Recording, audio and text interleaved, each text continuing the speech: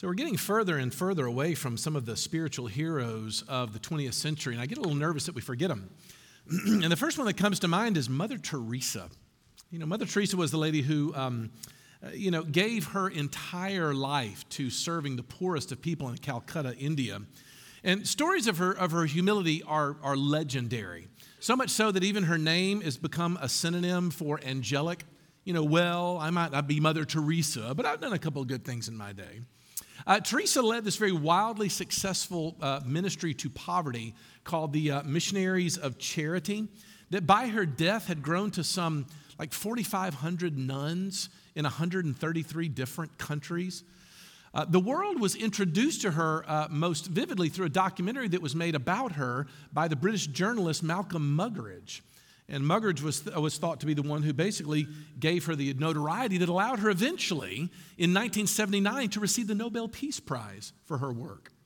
But she also won other awards. One of the awards that she won was actually from the president of Venezuela in 1980, who decided to give her what was known as the Order of the Liberator on the 15th anniversary of the Missionary of Charity founded in Caracas. So what he did was he threw this great big gala. He had a big celebration for her, flew her in on the presidential jet. Well, as the story goes, when President Campins threw the ceremony, he presented her with a gold medal. And he said this was a symbolic acknowledgement of the universal work of Mother Teresa for the poor, not just for the poor, but even for the poorest of the poor. An eyewitness who was at the event reported that after receiving the prize, Teresa slipped the medal into a small little satchel that she carried across her shoulder. Well, as the evening went on, the dignitaries made their way to the dinner that was provided, except there was one problem. Mother Teresa was gone.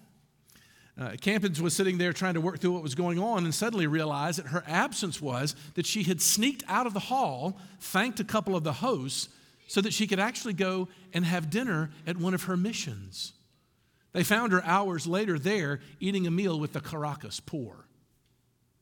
Now look, I don't know how those stories sort of set with you, but I think to myself, don't I wish that there's some aspect of that in my particular life? I mean, where do you get that kind of generosity of spirit that even when you look into what she does, you immediately are intimidated by it, aren't you? How could someone develop that kind of character to give that way to the totally undeserving poor?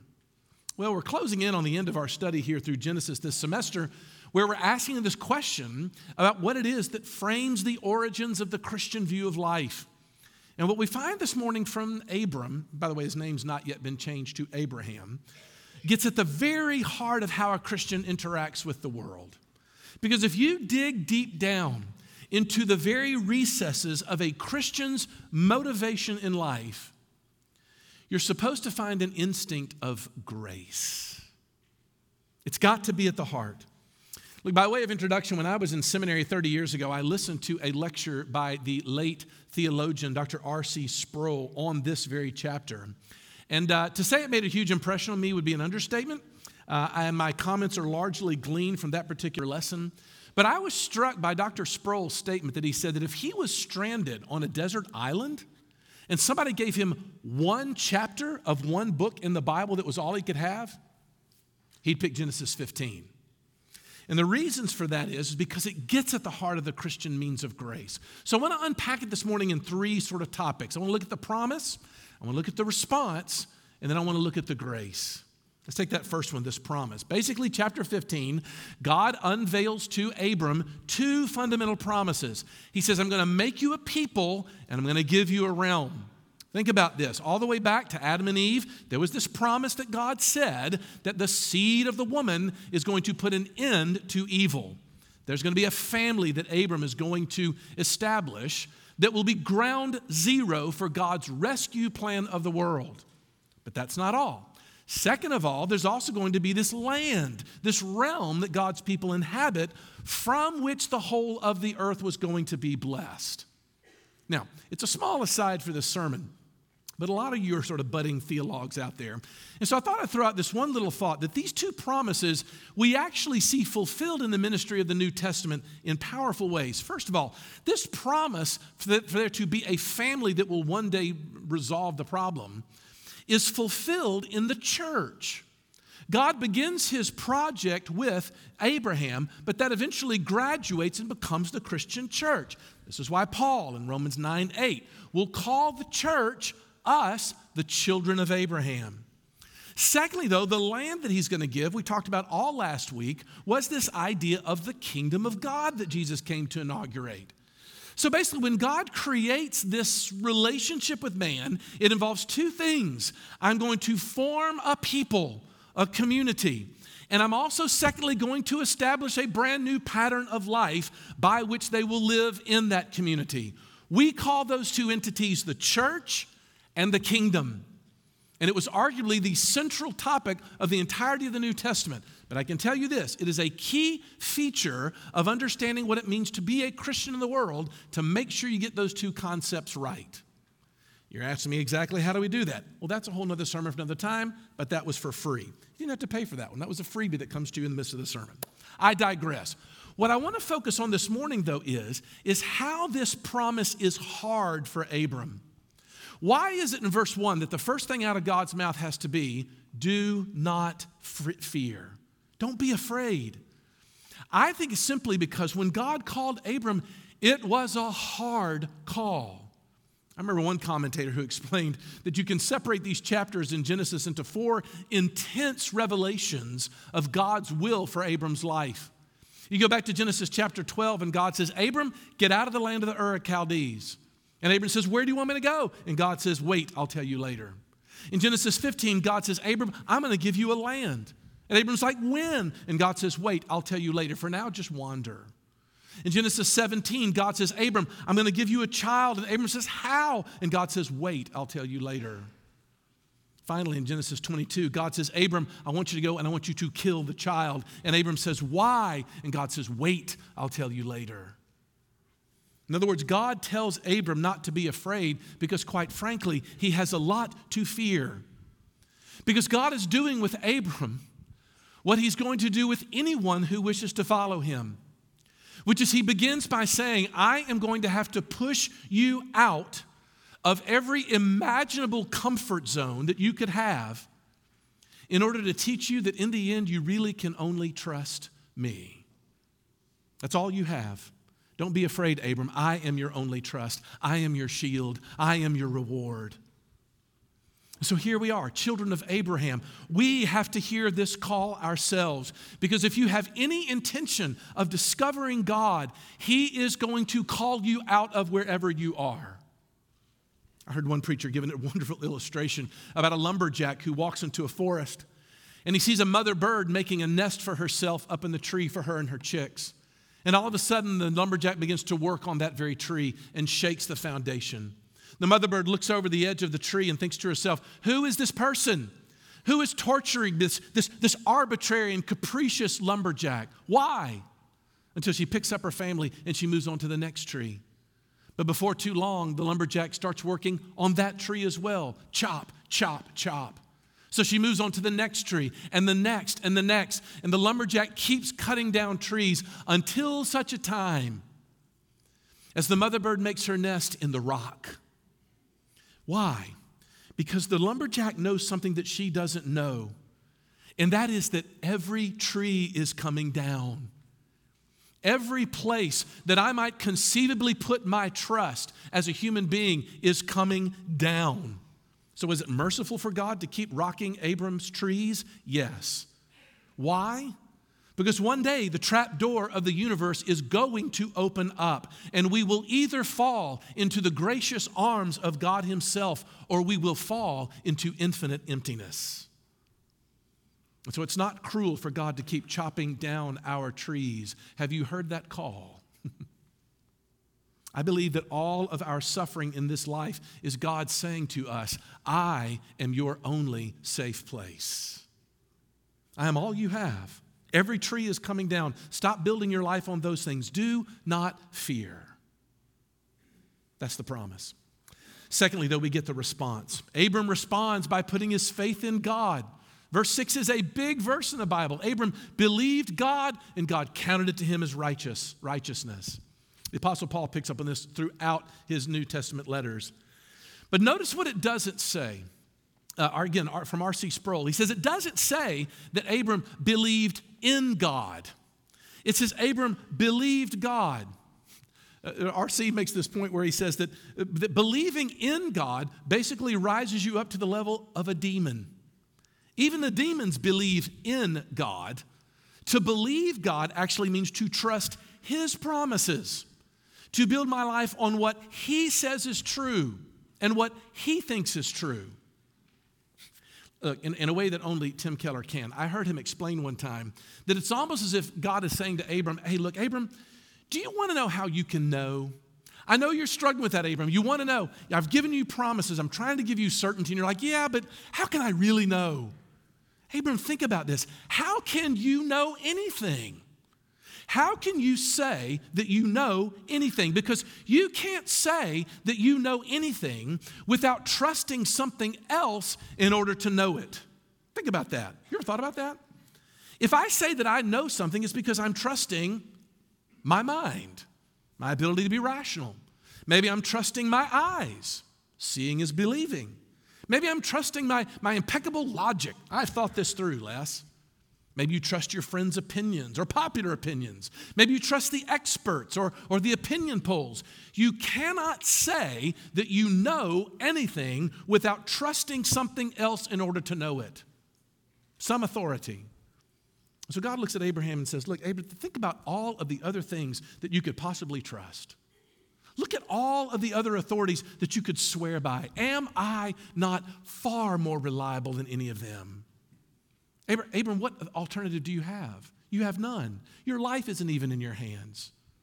Abraham, either I am your foundation, in which case everything is secure no matter how crazy your circumstances get, or I'm not your foundation, and everything is insecure no matter how orderly your circumstances get. Those are the only two choices. But as soon as you start to talk about Abram believing God, you venture into the realm of faith. And I begin to realize people stumble over this idea of faith. Because we have to avoid the temptation when we look at the question of believing and faith to steer clear of the idea of the quality of our faith and rather focus on the object of our faith. Look, faith is a windshield. You've heard me say this before. Faith is a windshield. It's something that's intended to be looked through, not at. If you're driving and you get fixated on your windshield, you're probably going to wreck. That's not what its purpose was. Same with faith. Faith was not meant to be preoccupied with itself. It was meant to lead me through to the thing on the other side. It led the great Welsh preacher, Dr. Martin Lloyd-Jones, to suggest that all you're focused on your faith, then you've missed the whole thing. He says, in other words, faith is holding on to the faithfulness of God. Faith doesn't look at itself. Faith is never interested in itself, and it never talks about itself. This, to me, is a very good test. I always distrust people who talk about their faith. That, he says, is the characteristic of the cults. They always direct attention to themselves. You have to think positively. The emphasis is on the self. But biblical faith looks at God. It holds on to His faithfulness. There's a case to be made that every spiritual problem you are presently suffering from this morning is ultimately traced back to your not believing God. Do you know why you're worried? Because you don't trust His wisdom. Do you know why you are angry and bitter? It's because you don't trust His justice. Do you know why some of you hate yourselves? Because you don't trust His love and grace. Do we know why we don't obey and why we disobey? It's because I don't trust that God's presence is better than anything I could possibly get by disobeying. You see the difference? You better do what you better do, right? Because if you don't, then God's going to get you.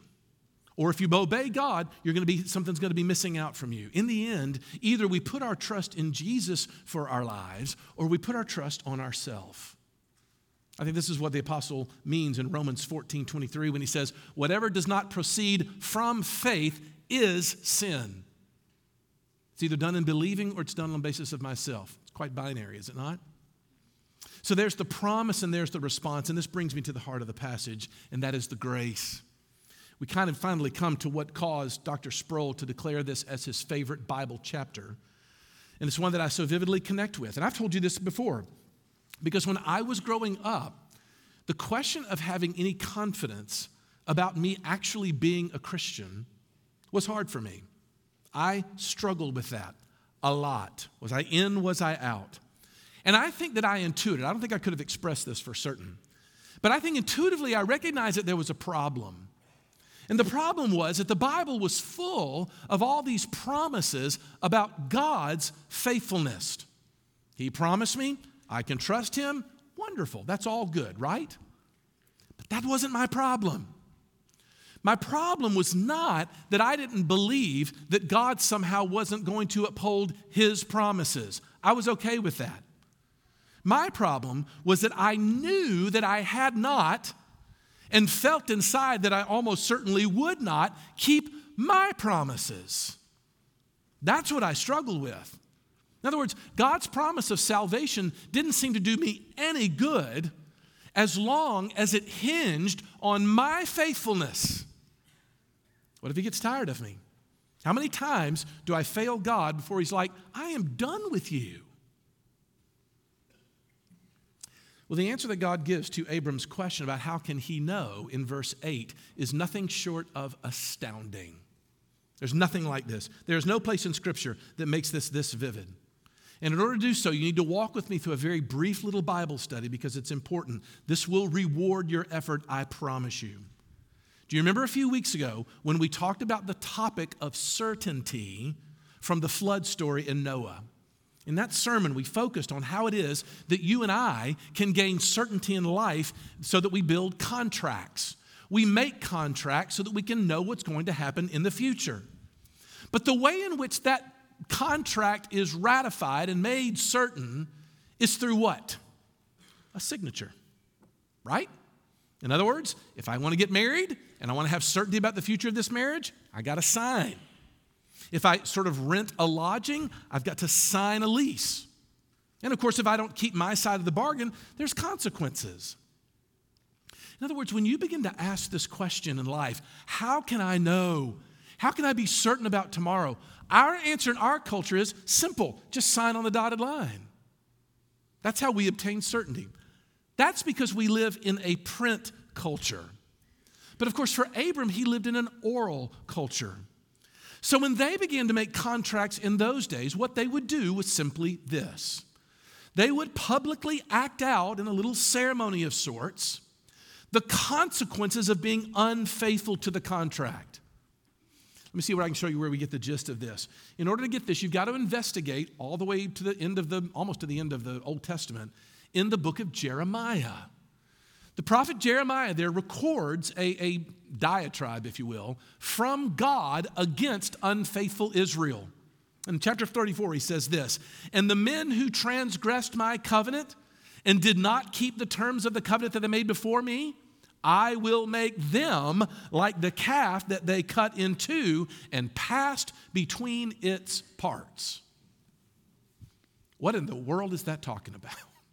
Well, here's the simple application.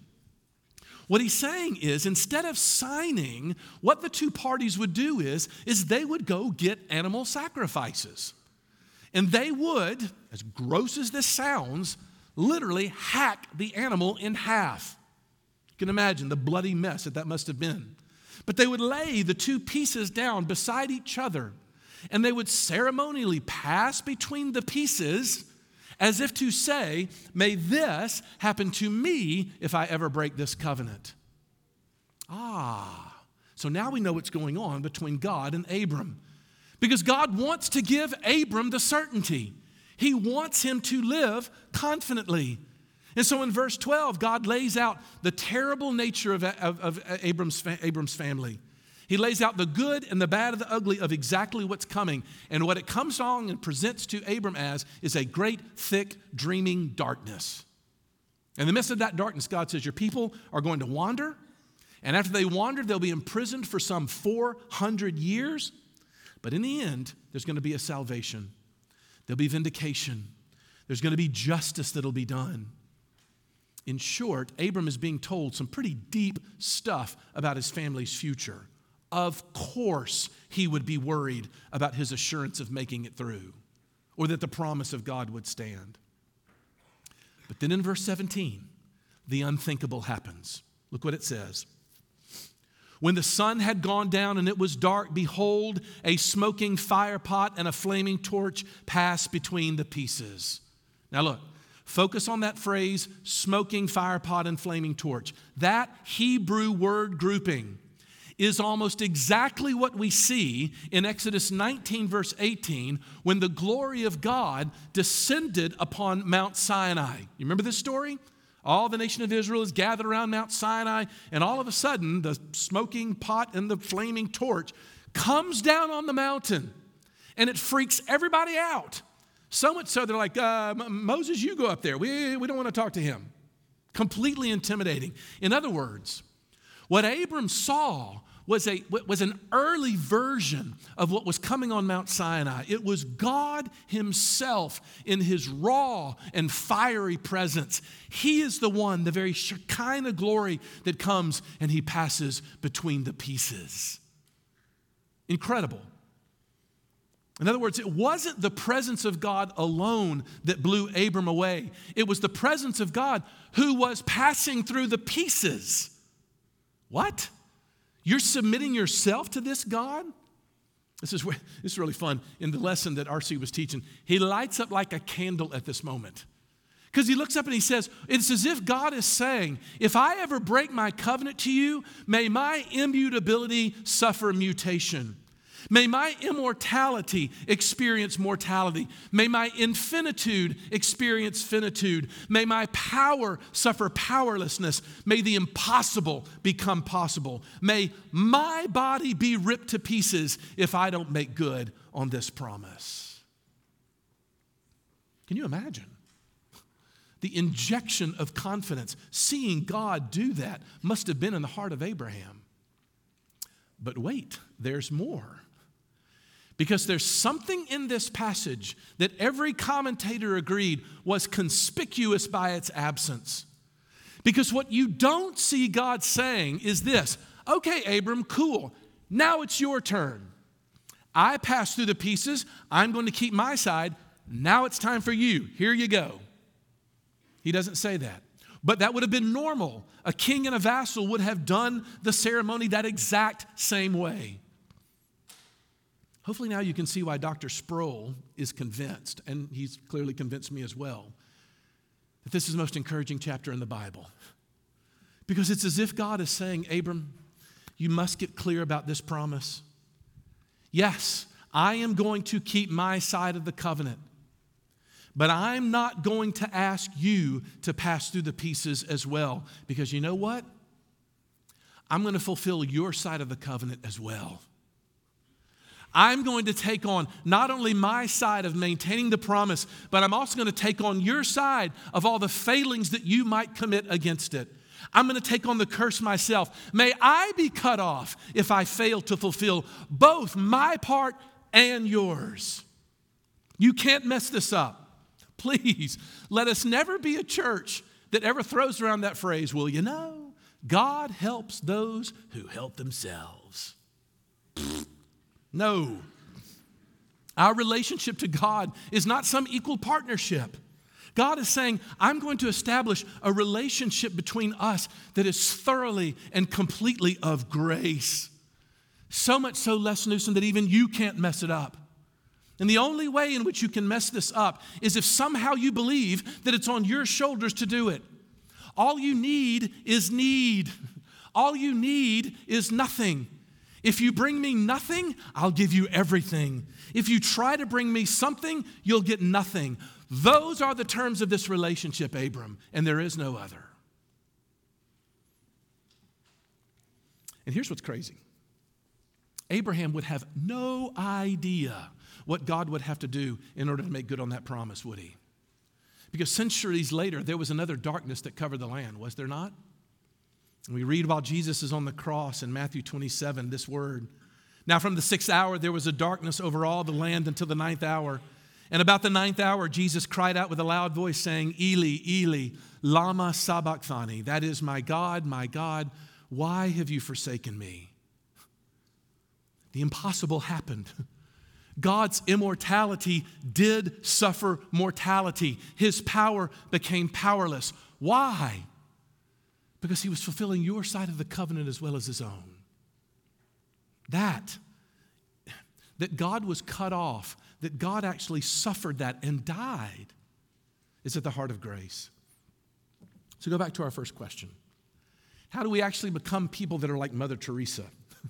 Where do you get the instinct that would motivate you to serve the poor and to give and to give and to give to a people who cannot help themselves? Where indeed? Teresa was empowered to do what she did only if this story is true. And that what makes that interesting is that means it's available to us. Look, you're coming this morning, we hope, by invitation to a table. And at the table, there'll be a body. And there'll also be blood. There's a bloody mess up here waiting for you. But the funny thing is, it's not the same kind of sacrifice, is it? It's not the same. It's continuous, but it's not the same. Jesus is no longer inviting us to sort of make sacrifice and pass through them. Why? Because he's already bore the sacrifice. So now what he invites us to is a table. Come and eat. All you need to be worthy of this is to be hungry. All you need for this to be true for you is to realize that you need it. That's the invitation. So am I becoming more gracious? Do I love to see people get what they don't deserve? That's a good question. Because if not, then I may have a bigger problem than just a mere character flaw. I may have missed the very heart of the Christian message that God saves people totally by his grace and by his grace alone. That's the instinct. Let's pray. Lord Jesus, lead us into that, even as we partake of this bread and this juice. We pray that as it goes down inside of our bodies, that it would nourish us and make us to be holy people, to be gracious people, to delight in people getting what they don't deserve because you gave us what we don't deserve. Father, bear in us, create in us what it is that you would have us do to take up this mission of saving the world. But you have to do it. We're convinced of that. And so as we wait for it, we long for your presence in Jesus' name. Amen.